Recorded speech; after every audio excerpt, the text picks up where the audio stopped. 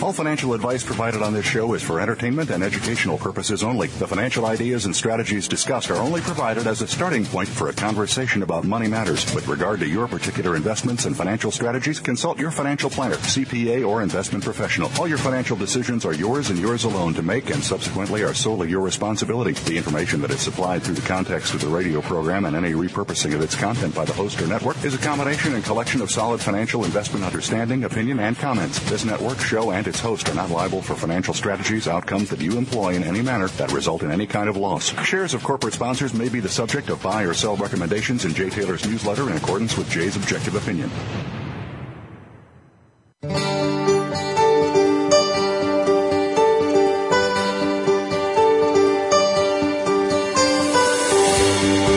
Welcome to Turning Hard Times into Good Times with your host, Jay Taylor. This hour will help investors fix issues and achieve personal gain.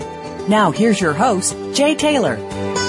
Welcome to Turning Hard Times into Good Times. I'm your host, Jay Taylor, and as I like to remind you every week, I'm also the author of a newsletter called Jay Taylor's Gold, Energy, and Tech Stocks, and my company, Taylor Hard Money Advisors, is also in partnership with Chen Lin, who publishes What is Chen Buying? What is Chen Selling?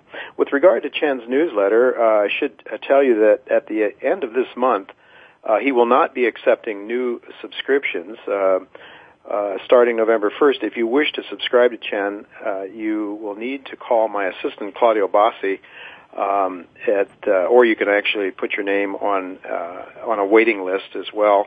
Either call Claudio to do that or go to the website at miningstocks.com, and you can put your name on a waiting list. Then at the end of each quarter, or at the first 10 days of each new quarter, Chen will be accepting new subscriptions. But he is going to limit the number of subscribers that he has at this point in time, starting November 1st. So if you want to sign up for Chen Lin before this new policy goes into effect, I would suggest that you go to miningstocks.com, where you can sign up for Chen or my own newsletter.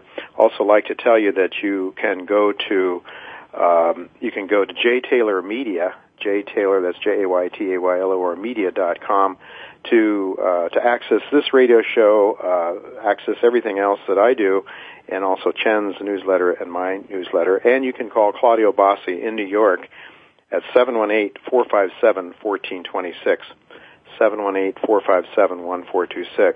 Should also tell you that you can follow me on Twitter. The handle there is Jay Taylor Media, Jay Taylor Media.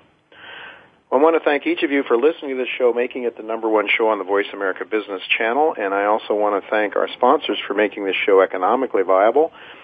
Our sponsors for today's show are Airway Energy, Aravista Gold, Blue Sky Uranium, Bravada Gold, Brazil Resources, Eurasian Minerals, Millrock Resources, Northern Free Gold, and Riverside Resources. I do want to, I should mention that we have two new sponsors this week that I just read off their names. The two new ones that we have this week are Blue Sky Uranium and Bravada Gold Corp.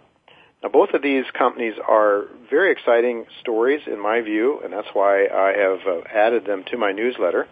Both of them are recommendations in my newsletter, and I have also personally purchased shares of both of these companies. Let me just talk a little bit about both of them. CEOs of those companies will be coming on to talk and to tell their story to you in the near future. But Blue Sky Uranium is a company that's selling on the Toronto Exchange. BSK is its symbol.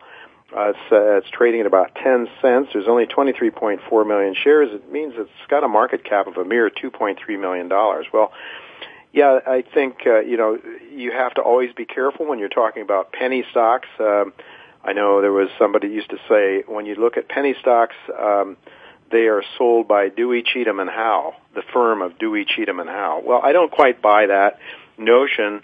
In fact, I think that if you know what you're buying, or if you have a good educated guess about what you're buying, and you can buy something low, why not buy them low? I mean, why do you have to wait for a stock to get extremely expensive before it's a good deal? Well, of course, part of the answer is by that time, a lot of the risk is taken out of the stock, but so is a lot of the upside. So what we really want to do, and what I try to do in my newsletter, and a lot of other newsletter writers try to do, is to provide you with a sense of what are the risk and reward trade-offs on any given stock that is recommended. Well, let's talk about Blue Sky Uranium for a moment. BSK, as I said, the symbol, 10 cents a share, 23.4 million shares of stock outstanding.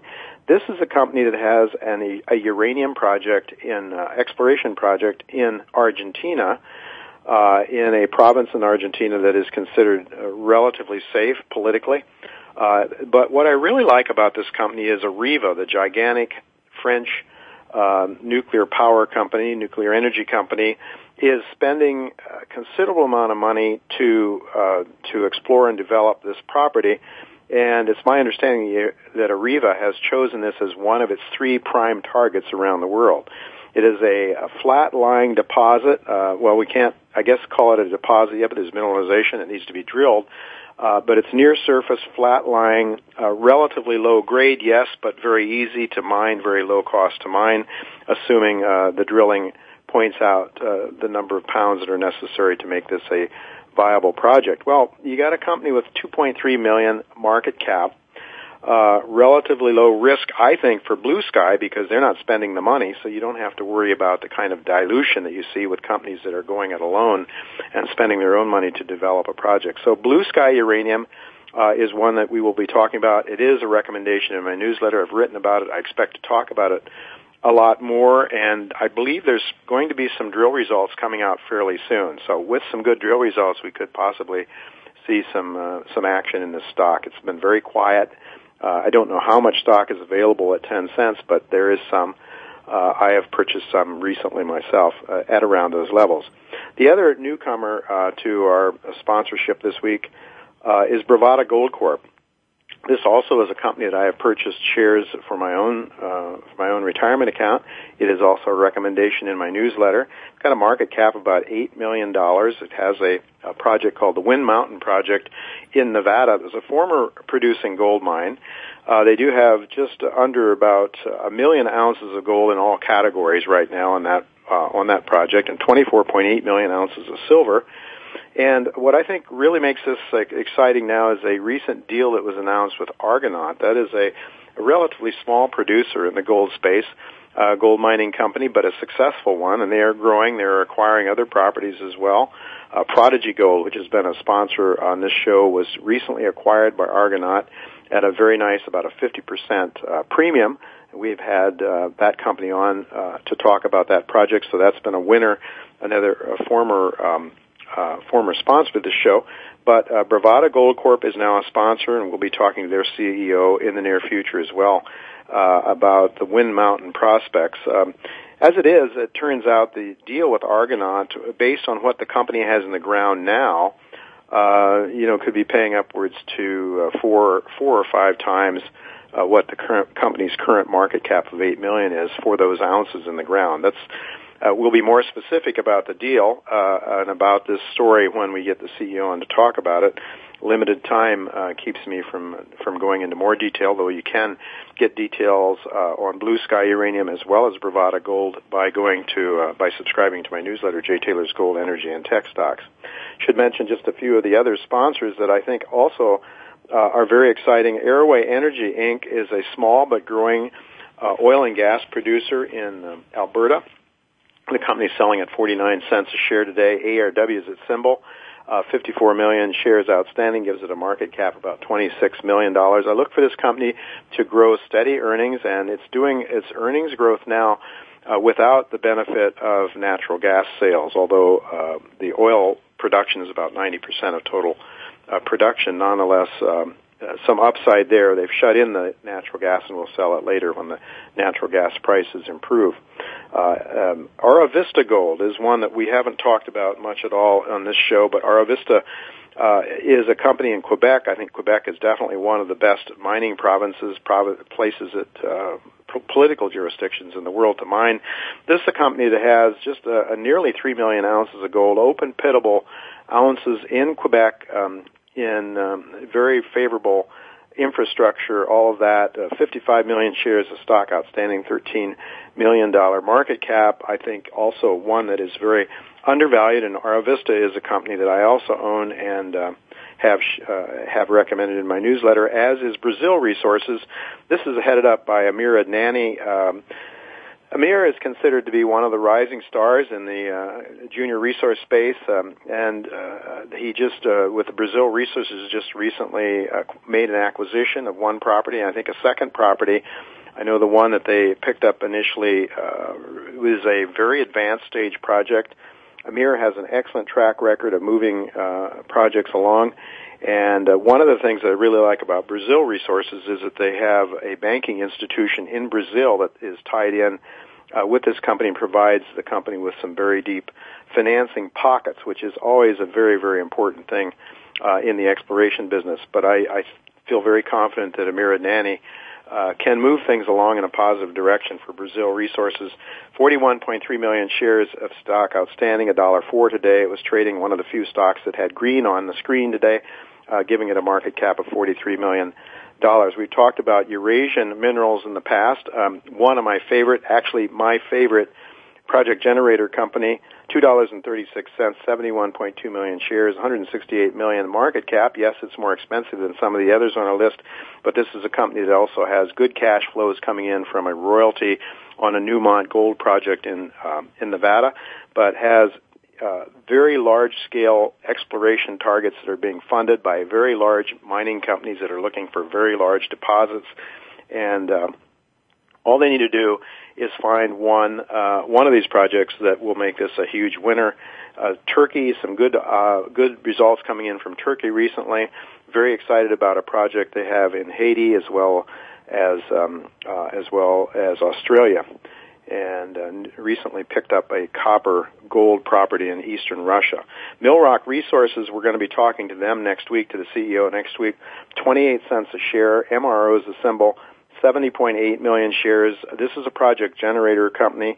$20 million market cap with some excellent copper targets in Arizona and some really exciting gold targets in Alaska. So we'll be talking to that company next week. Northern Free Gold, a recent newcomer as a sponsor of this show, selling at 13.5 cents. They have something like 3 million or close to 3 million ounces of gold equivalent up in the Yukon. One of the things that I think makes this very attractive is the company's infrastructure is much better than most Yukon plays. Not that far from electricity, which is also another consideration. And Riverside Resources, another of my favorite project generators, is a sponsor. 78 cents a share, $27 million market cap. John Mark Stoudy's doing an excellent job of running a disciplined show for this company. Well, I should get on here now with today's show. We are going to be talking to Bill Lagner. We're going to be, he is a fund manager. We're going to be talking about, the topic for today is who will bail out the world, and how can we turn the pain into gain. Bill Lagner has been with us before. We'll hear what he has to say about the financial mess that the global economy is in, and what are the opportunities that might spring forth from that, from those problems. And more specifically, we'll be talking to Mickey Fulp as well at about 4 o'clock. Mickey will talk to us about some specific investment ideas that he has. And then at about 4:30 today, we'll be talking to Jeff Deist, that's Ron Paul's chief of staff, to get his view on the presidential elections and also, what he thinks about a recent hit job on David Stockman by National Review. And maybe we'll get Jeff's ideas about Ben Bernanke. Will he stay on as Federal Reserve chairman? And what might that mean? Also, we want to ask him if Romney wins the election, will his boss then be involved with the Gold Commission, the gold study that is supposed to take place, assuming Romney wins the presidency?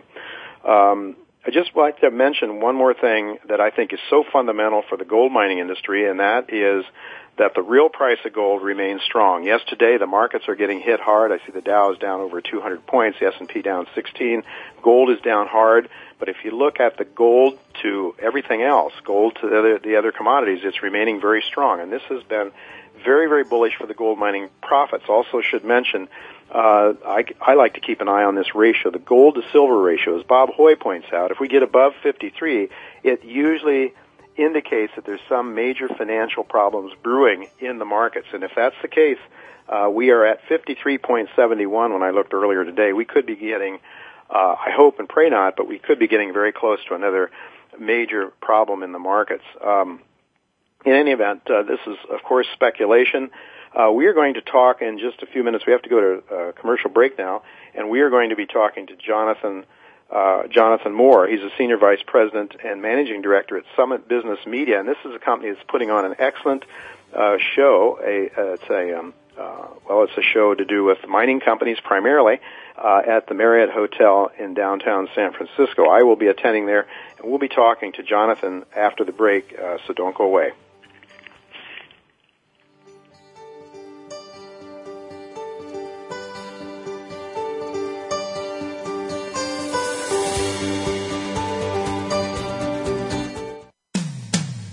When it comes to business, you'll find the experts here. Voice America Business Network. Arroway Energy is an oil-focused Canadian-based production and exploration company operating in the Peace River Arch region of northern Alberta, Canada, with a land base of over 28,000 hectares, surrounded by major oil and gas producers such as Birchcliff Energy and Shell Canada. Arroway is currently producing 650 BOE per day, 90% oil. Arroway is debt-free, cash flow positive, and funded through its 2012 drill program. Arroway is listed on the OTCQX under the symbol ARWJF and on the TSX Venture under the symbol ARW. Attention mining investors. Brazil Resources Incorporated, trading as BRIZF on the OTC and BRI on the TSXV, is exploring and developing 5 gold projects in Brazil, surrounded by expanding gold mines and deposits. It's acquiring a nearly 700,000-ounce gold resource. BRI has top geologists, earlier involved in discovering 10 million ounces of gold in Brazil, led by recognized mining executive Admir Adnani, chairman. Check out BrazilResources.com or call 1-855-630-1001. That's 1-855-630-1001. Are you feeling slammed and suckered in today's stock market? If so, then you need to tune in to Profitable Investing with Jordan Kimmel. Every Thursday at 8 a.m. Pacific Time, Jordan Kimmel will train you in what you can do to beat up the big boys on Wall Street, as well as share his secrets to success so that you can buy and sell like a profit-pumping pro. Grab the bull market by the horns and listen to Profitable Investing with Jordan Kimmel. Every Thursday at 8 a.m. Pacific Time, right here on the Bottom Line in Business Talk, Voice America Business. Voice America Business Network, the bottom line in business.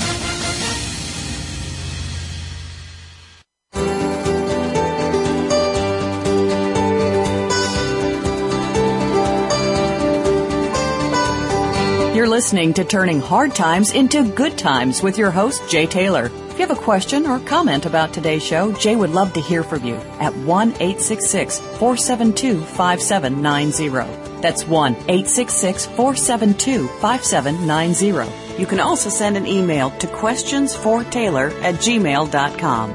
That's questions, the number 4, Taylor@gmail.com. Now, back to our program. Welcome back to Turning Hard Times into Good Times. I'm your host, Jay Taylor, and I'm really pleased to have with me for the first time Jonathan Moore. He's the Senior Vice President and Managing Director of Summit Business Media, and this is a company that puts on the show, a resource show, company-sponsored resource show in San Francisco, known as the San Francisco Hard Asset Conference. They also have a conference in New York with a similar name. And anyway, the conference is coming up at November 16th and 17th. I will be attending. We'll be speaking there as well. But it is at the Marriott Marquis Hotel in downtown San Francisco. I'm scheduled to speak at the conference, as I say. I have a workshop at around 7:40 in the morning, then a brief 15-minute talk at 4:45, and then I'm really honored to be on a panel discussion with some people that I hold in high esteem, and that is the Bull and Bear discussion that ends the conference. So I'm really honored to be a part of this, and I'm really honored to have with me Jonathan. Welcome, Jonathan, to Turning Hard Times into Good Times. Hi, Jay. Great to talk to you, and thank you so much for having me on. It's a pleasure to be here with you. Well, it's a pleasure to have you, and we were talking before we went on the air that, in fact, you were going to be heading out for Singapore tomorrow. Your organization puts on a show in Singapore. Talk to us just a moment about that, if you and maybe tell us where people can go to follow all that your organization does. Sure. So Summit Business Media is the parent company, and we have subsidiary international investment conferences, which focuses on investment events in the hard asset space. So domestically, we have 3 programs. You mentioned, too, the San Francisco Hard Asset Program coming up in November. We just, last month, had our inaugural Chicago Hard Asset event, and we do every May a New York Hard Asset event. Mm-hmm. And then we have 2 presently international events, the Investing in Asian Mining Indaba, which is a program focused on investment opportunities on the continent of Asia, which takes place next week in Singapore. And then our largest event is the Investing in African Mining Indaba, which is a 7,000-person investment conference that takes place every February in Cape Town, South Africa. Well, that sounds like a big event then. So is there a website where people can go to? Sure. The best place to go across the board for everything is iiconf.com,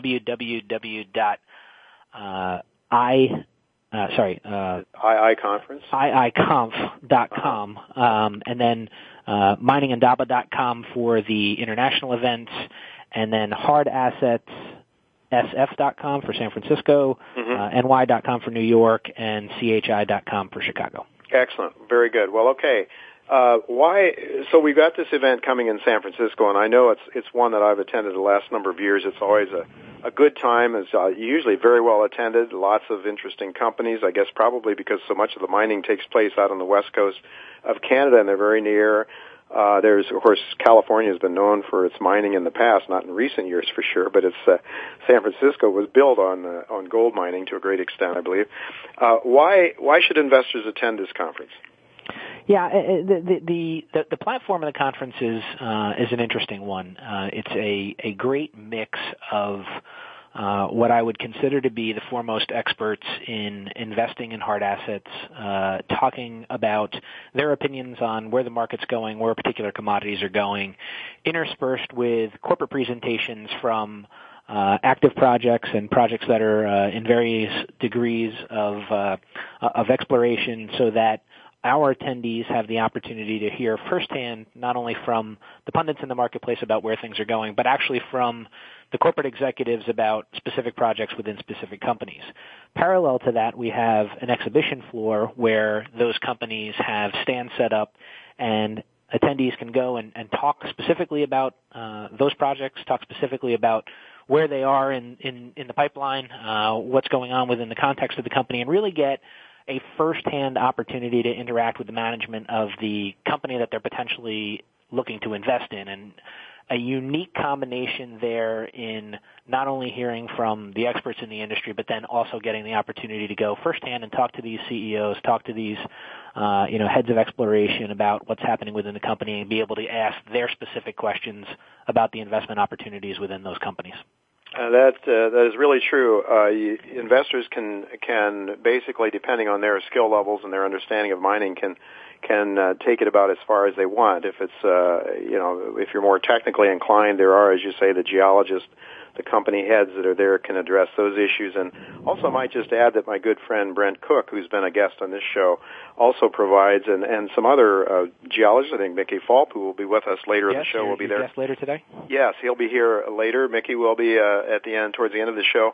These are people that also provide some guidance and help for investors to help them to understand what they need to look for to reduce the risks when they're investing in this sector. Because investing in exploration stocks certainly is a risky business.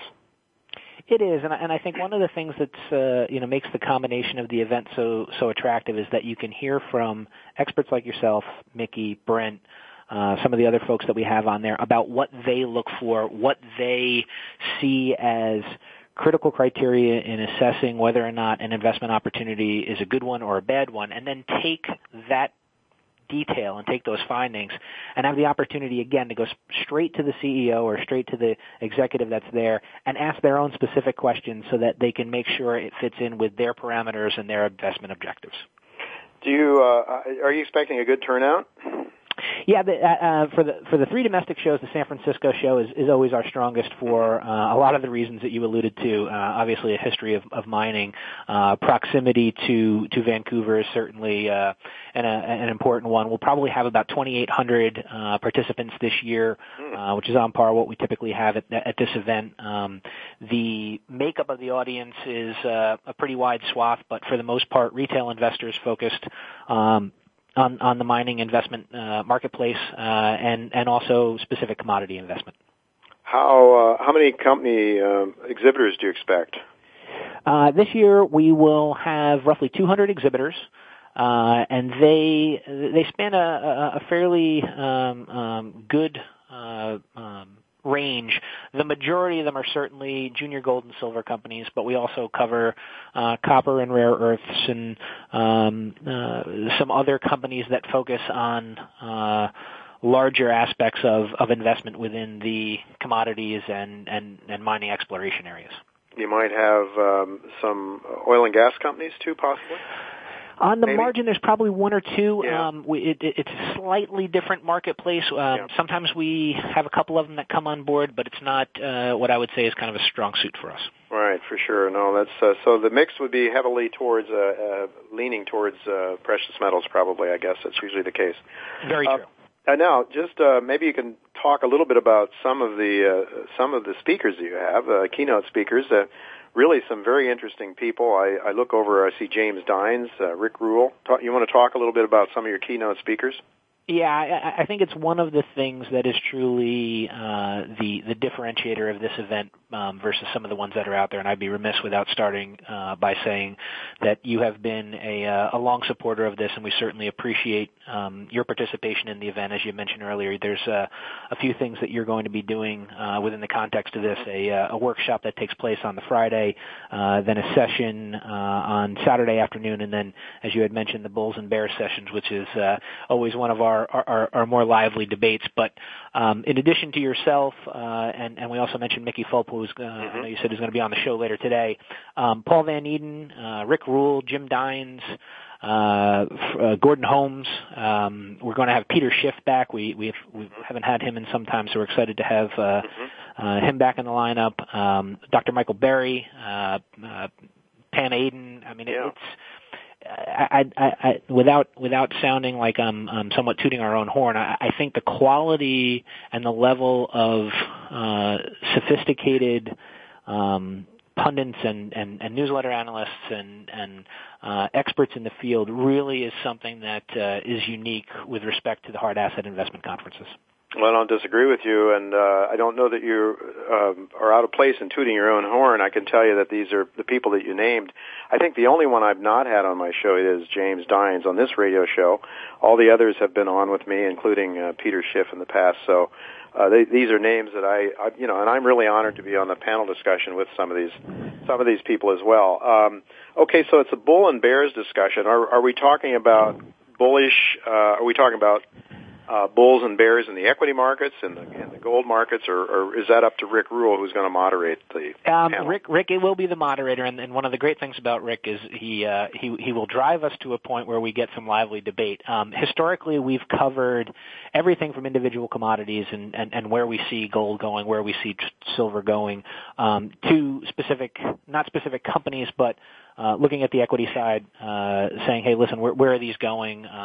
Do we see the juniors going in a certain direction? How does it translate between gold, silver, rare earths, things along those lines? I think one of the things that Rick does exceptionally well is really kind of takes the group that we have there, gets them to a point where, for the benefit of the audience, you start to understand their thinking as to what's driving, not whether or not they're bullish or bearish, but why.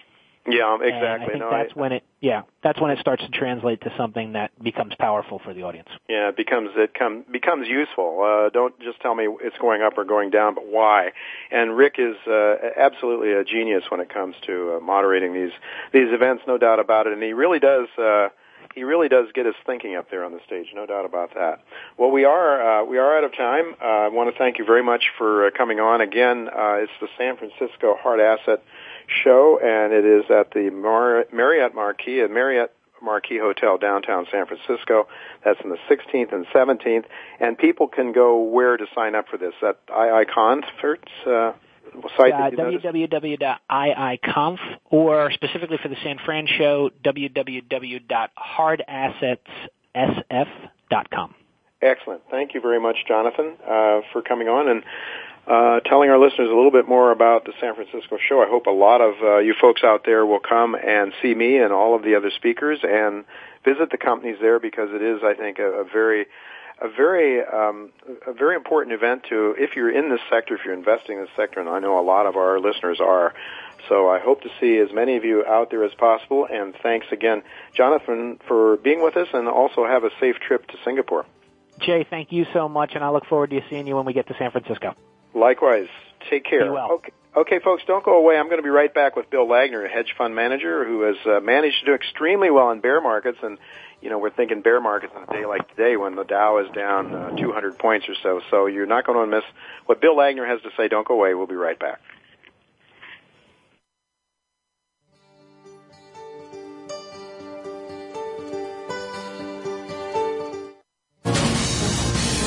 Voice America Business Network, the bottom line in business. Ladies and gentlemen, the reality is that exploration for mineral deposits is risky business, though the rewards for shareholders can be enormous. At Mill Rock Resources, we don't believe in risking your investment on a treasure hunt. We believe in leveraging shareholder capital to generate projects and partnering with mining giants such as Kinross, Vale, Inmet, and Teck to fund our exploration in the mining-friendly states of Alaska and Arizona. By utilizing this business model, Mill Rock Resources increases the potential of finding economic gold and copper deposits and maximizing shareholder wealth. For more information, please visit us at www.millrockresources.com or find us on the TSX Venture under MRO. I've recently recommended Northern Free Gold to my subscribers because its nearly 6 million gold equivalent ounce resource can lead to a major rise in its share price. The company's Yukon project is in a politically safe jurisdiction, far from population centers, and it is advantaged with road access and nearby electricity.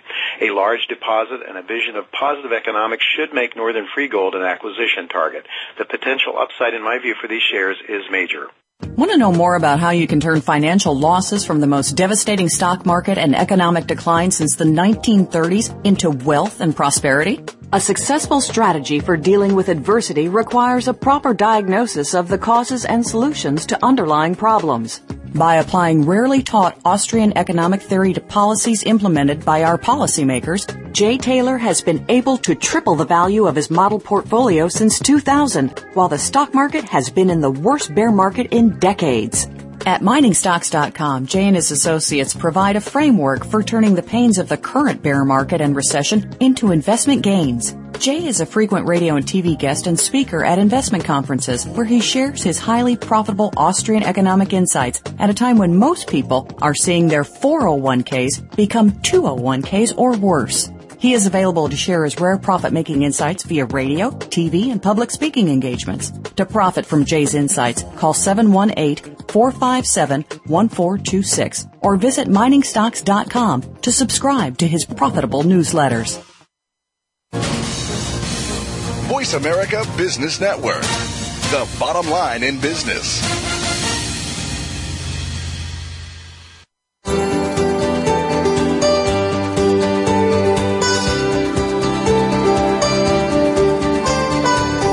You're listening to Turning Hard Times into Good Times with your host, Jay Taylor. If you have a question or comment about today's show, Jay would love to hear from you at 1-866-472-5790. That's 1-866-472-5790. You can also send an email to questionsfortaylor@gmail.com. That's questions, the number 4, Taylor@gmail.com. Now, back to our program. Welcome back to Turning Hard Times into Good Times. I am your host, Jay Taylor, and it is October the 23rd, Tuesday, and it's a bloody day on Wall Street, no doubt about it. The Dow is down now 227 points, and the S&Ps are getting hit real hard. Gold is down hard. Almost everything is down hard except Treasuries. Treasuries, of course, the beneficiary when times are tough. At least so far that's been the case. I'm really pleased to have with me once again Bill Lagner. Bill he's been with us before. I'm not going to read over his bio right now because I don't want to waste the time. Since you can go to the website and read the bio, but Bill, just suffice it to say that he and his partner Kevin Duffy have done a magnificent job of managing money in a hedge fund during the really bad days, the really bad markets. So, if you're looking for somebody who can really help you in tough markets, you might want to pay some attention to what Bill has to say. Welcome, Bill. It's good to have you back. Jay, thanks for having me back. Yeah, so we're having a tough day today on the markets. Is this good news for your fund, the Bearing Asset Management? Well, with the way we're positioned, it is, but I think it's a long overdue event. In other words, it's the realization phase that numerous interventions by both the United States and European central banks and Chinese central banks, for that matter, bankers have not really accomplished their goal, which was kind of unified asset reflation and kind of a coordinated global economic recovery. I think it's fair to say that by now, anyway, we're several years into this experiment, and if you were to get the report card out, I think you would give D's and F's in just about every category. It would certainly seem to be the case. I don't know. I mean, I don't think that this report card would be a surprise to you or to your partner Kevin, would it? I mean, if we go back 2008 and we saw what all the so-called remedies, I think you guys probably would have more or less predicted this kind of a bad outcome. Yeah, I think timing, of course, is always a challenge. We were early on the private sector credit bubble when it was building, and it lasted longer than what Kevin and I both anticipated. I think we talked about this on your program before. They threw $12 trillion collectively at the system in new fiat, all the central bankers combined. They had asset inflation for the first several years, and then one by one, you could see that the treating debt problem with more debt was not the solution, and some of the weaker countries like Greece, like Spain, like Italy, Portugal, I mean, they're now contracting at a pretty steep pace, and France has actually joined in.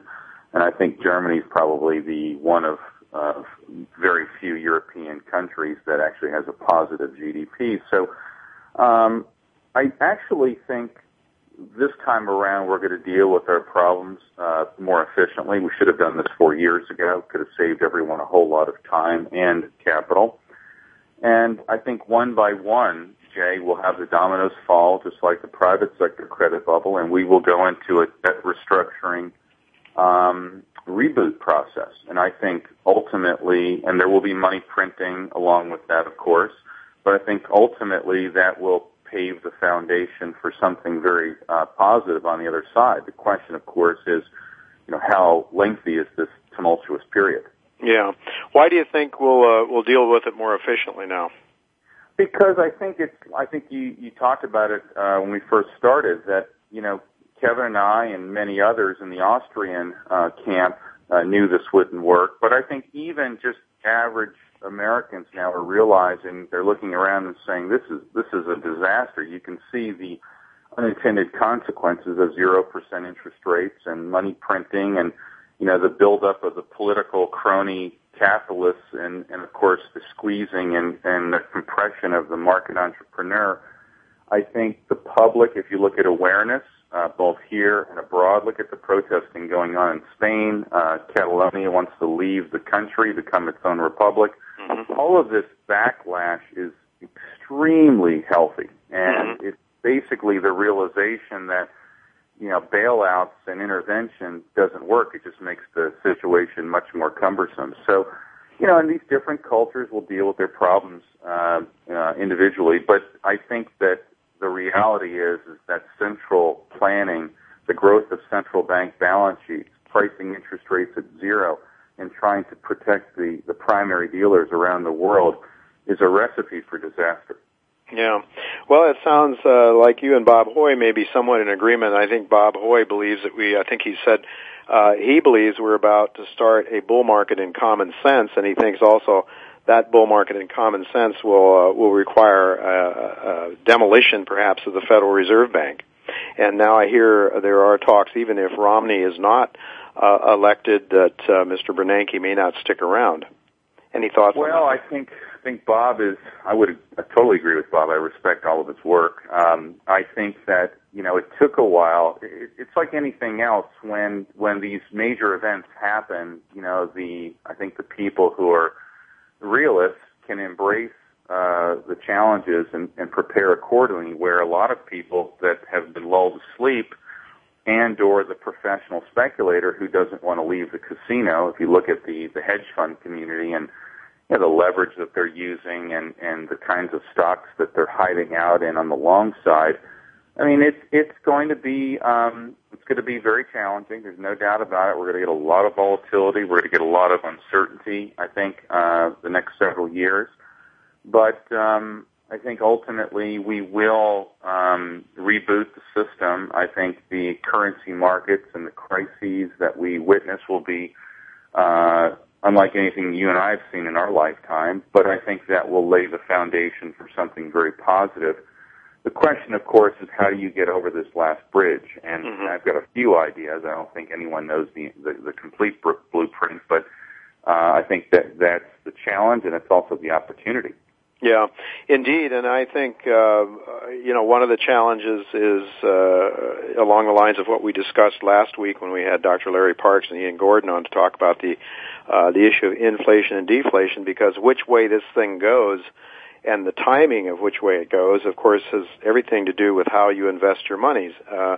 Your fund was able to foresee a contraction, I think, of the credit markets or problems, let's say, stresses in the credit markets. You positioned yourselves accordingly, and whereas most people were losing 50-60% of their portfolios in 2008, 2009, you guys did extremely well in increasing wealth. So the question then, I know that we talked about this last week, but what is your sense in terms of what is the imminent problem? I mean, today as we look at a 248-point decline in the Dow, you think deflation, you think contraction, but do you see that as the near-term problem, perhaps, followed by inflation, or what are your thoughts?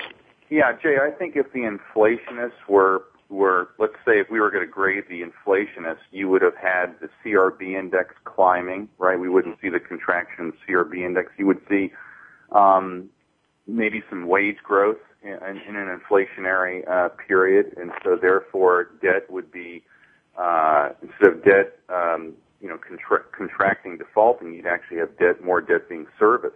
Mm-hmm. You don't really have wage growth. You had some asset inflation. I mentioned to you earlier that it's been rolling over in most parts of the world other than the U.S. until recently.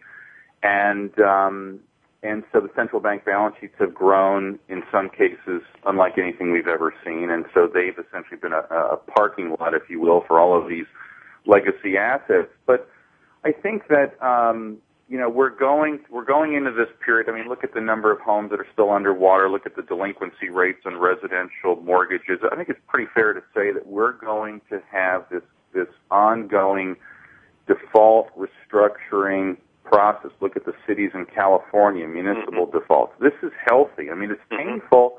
It's disturbing because it's unlike anything we've seen in quite a while, but it's actually the healthy part of the cycle.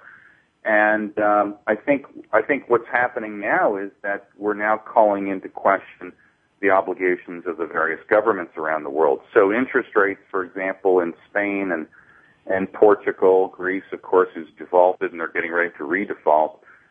Interest rates will rise in these sovereign nations that have, made too many promises to their constituents and that are trying to keep those promises versus defaulting on those promises. And I ultimately think that the U.S., even though we're beyond the $16 trillion in federal debt here, I think unfunded liabilities will have major haircuts going forward. There's no way to fund those. And I think initially we will be able to continue to service American debt, but the challenge, and here's the crisis, but again, here's the opportunity. We've got half of our debt coming due the next 3-4 years.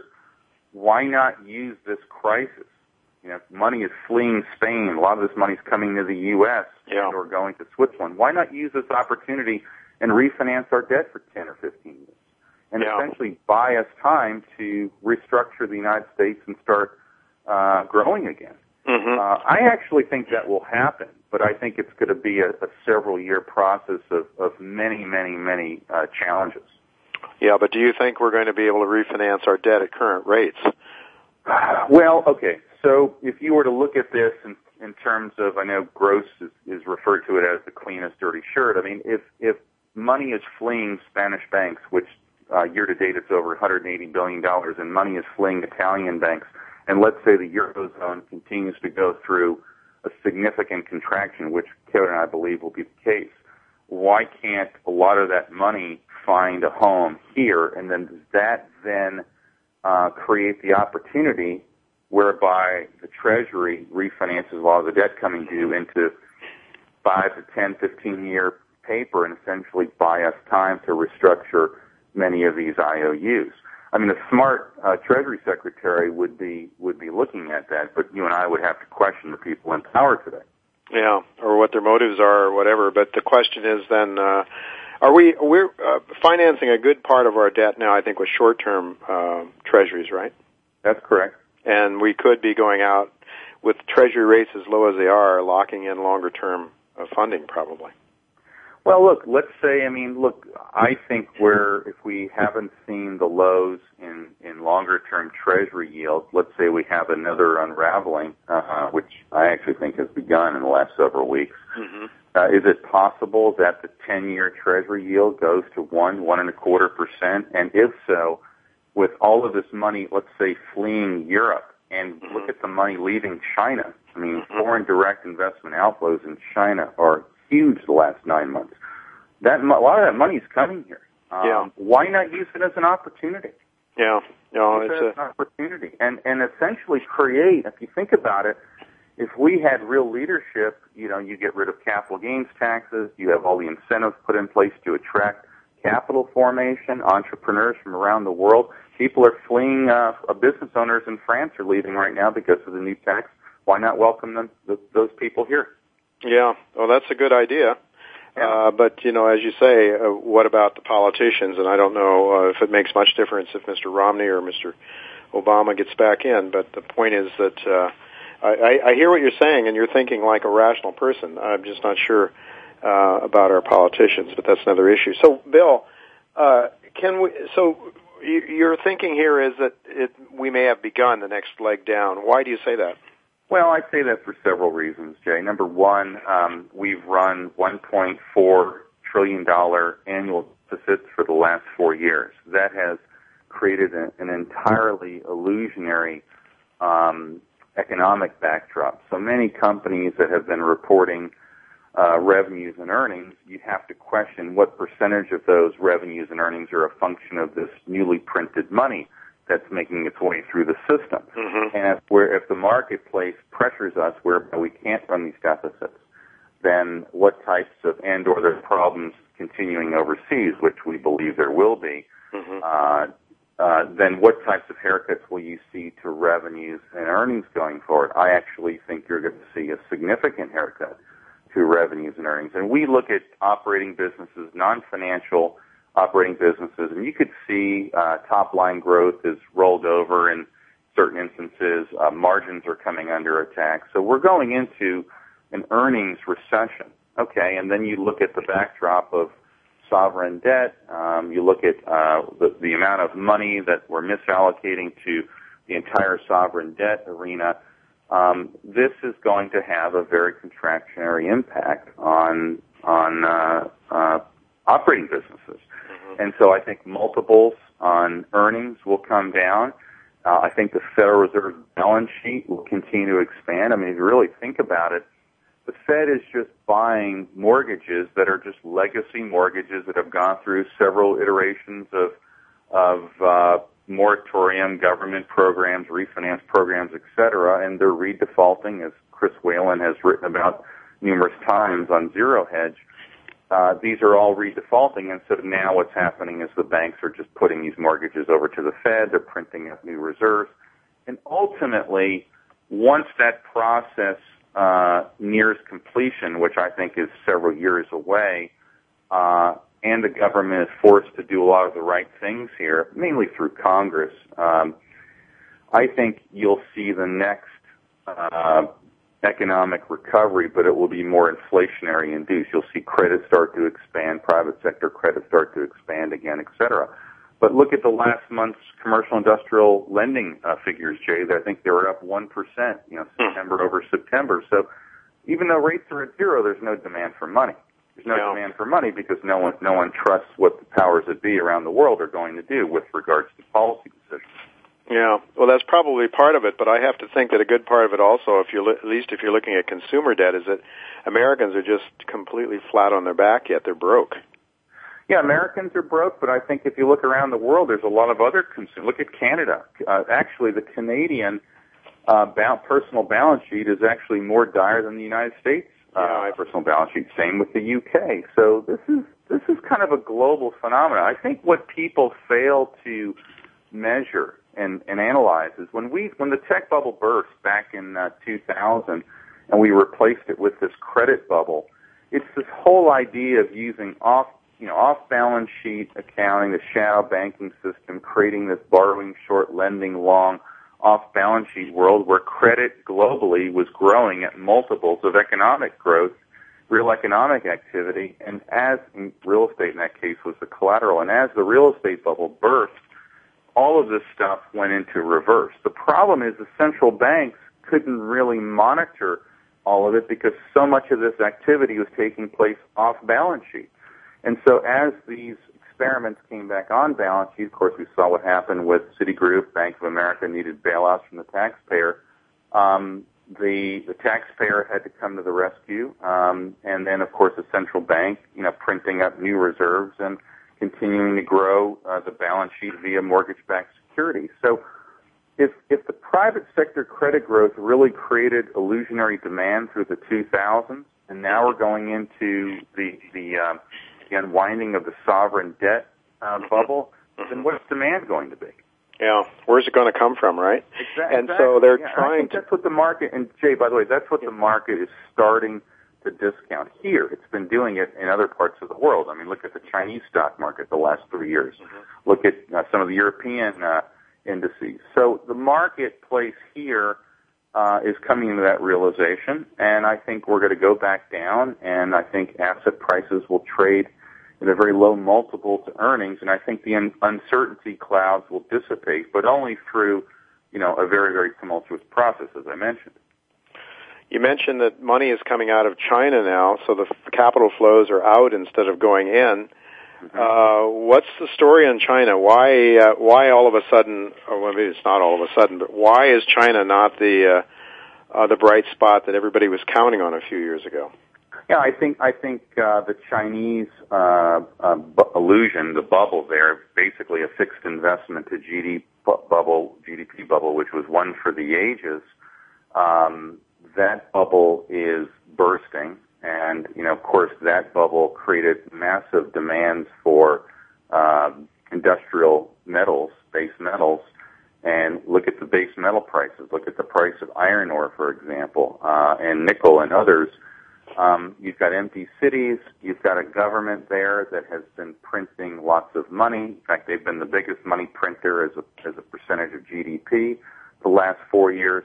And we're now coming to realize that these local governments can't repay their debt. You're watching bridges collapse. I think there have been 4 or 5 bridges in China that have collapsed this year. So, it was a bubble. It was one for the ages, and it's clearly in a hard landing. And I think everyone now questions any of the data coming out of China. And so the Chinese stock market, which has gone down 3 years in a row, is telling you that there are major issues there. Do you think? Yeah. Go ahead. No, go ahead. Well, I think the reality is the economy there was never real to begin with. Yeah. It was all a centrally planned situation. Well, how much different is that, though, than from what we have now, Bill? I mean, we certainly are heading in that direction more and more with all these QEs and so forth. But you sound hopeful in the sense that this thing could be turned around if we would just, if a few policies would be put into place that would encourage capital flows back in, if our our capital gains taxes were relaxed, if some other things. So, you know, but really the trend has been this way globally. I mean, the Keynesian economists, they don't think anything about digging a hole and filling it back up as long as you have the demand side of the economy stimulated, right? That's the whole notion here. And Lord knows, you know, they talk about, the central bank, the Fed can't do it all anymore. But in fact, the Fed isn't doing it all. We have huge amounts of deficit spending, so Keynesian economics is being tried and tried and tried, along with stimulative monetary policy. And why is it so difficult, Bill, for people to understand that this is not market economics, this is not capitalism, this is probably fascism or some other kind of ism that has nothing to do with free markets? Why can't people get this through their heads? Why all the talking heads in the mainstream media don't get it? Why is this the case? Well, I think my friend Mark Faber said it best. He said, Bill, the Americans have mastered the game of bread and circus. We have many, many distractions here in America, and I think that has kept the masses preoccupied, and really what's happened behind the scenes, especially the last 4 years, has been kind of the growth in crony capitalism, the compression of the middle class, and really the destruction of just true capital formation. Now, on the positive side, and spending a lot of time traveling internationally last year, meeting a number of different people, people still look at America and say, look, if there's a solution, it's going to have to come from the entrepreneur in America, or America would have to be one of the key players, because the DNA, that entrepreneurial DNA in America, it's unlike any other part of the world. And I think most entrepreneurs around the world would agree with that statement. Of course, it's under attack, and it's under attack because of the policy decisions and some of the other variables that have happened in the last 4 years. But I think the only thing that changes that is a crisis. And I think we're in the early stage of, here anyway, of a major crisis. Okay, Bill. And I think, Bill, I hear what you're saying. Unfortunately, we're running out of time here. The crisis issue that you're talking about, I absolutely agree with you. There are some people that are taking advantage of this crisis, and the names Carlos Slim and Ike Batista come to mind. And I think that you had mentioned these guys are taking big positions in gold. Why would they be doing that at the same time that our most revered Warren Buffett is suggesting you buy stocks? Where's the disconnect here, and who should people really be following in your view? Well, I think that Batista, they're both billionaires. Obviously, Slim is very wealthy. Batista also wealthy. But I think they're buying gold mines because they view gold in the ground and controlling gold production almost like their own personal bank, and they don't really trust the banking system. In Slim's case, he sold several businesses over the last few years, and he's not reinvesting that in private businesses, and he's buying more gold mines. So, Buffett, I think I would call Buffett a crony capitalist. He's clearly in the back pocket of the Beltway, and I would think Batista and Slim buying gold is telling you that gold in the ground, well, these are juniors, but they're cheap assets right now. Mm-hmm. So they view gold in the ground as money and almost as their private bank. Yeah. Well, I think it pays to watch what the smart guys and what the rich guys are doing with their money. Certainly, if you have enough money, there's ways that you can protect yourself. What I'm concerned about as a middle class person myself, Bill, is what's going to happen to us, us common folks. And I know that is something that you care an awful lot about as well. We are unfortunately out of time. I had a couple more pages of questions for you, Bill, so we'll have to have you back sometime soon. I do have Mickey Fulp coming on with me after the break, and Mickey will have some ideas about gold, that's for sure, and gold mining companies and a lot of other things. So, folks, we do have to go. Thanks, Bill, for being with me, and we'll hope to have you back again sometime in the very near future. Thanks, Jay. Have a great day. Folks, don't go away. We'll be right back with Mickey Fulp.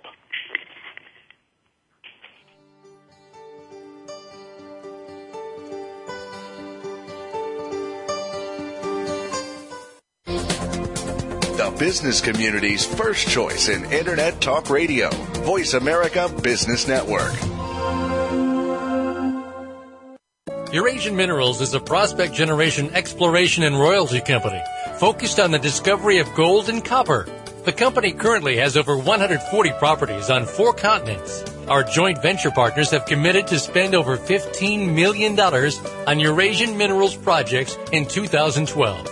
The company maintains a tight share structure, a low cash burn rate, and holds $43 million in cash, creating value through discovery, growth, and royalties. Eurasian Minerals.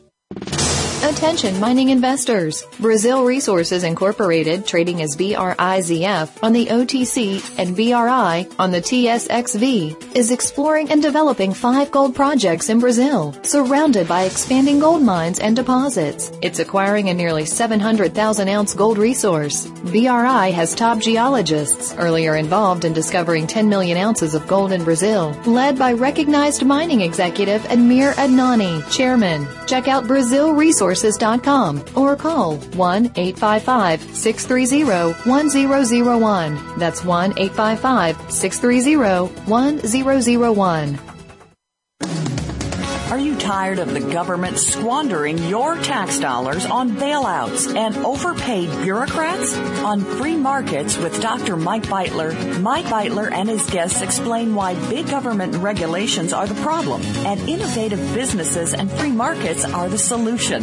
Listen to Free Markets with Dr. Mike Beitler, Thursday mornings at 10 a.m. Eastern Time, 7 a.m. Pacific on the Voice America Business Network. The business community's first choice in Internet Talk Radio. Voice America Business Network.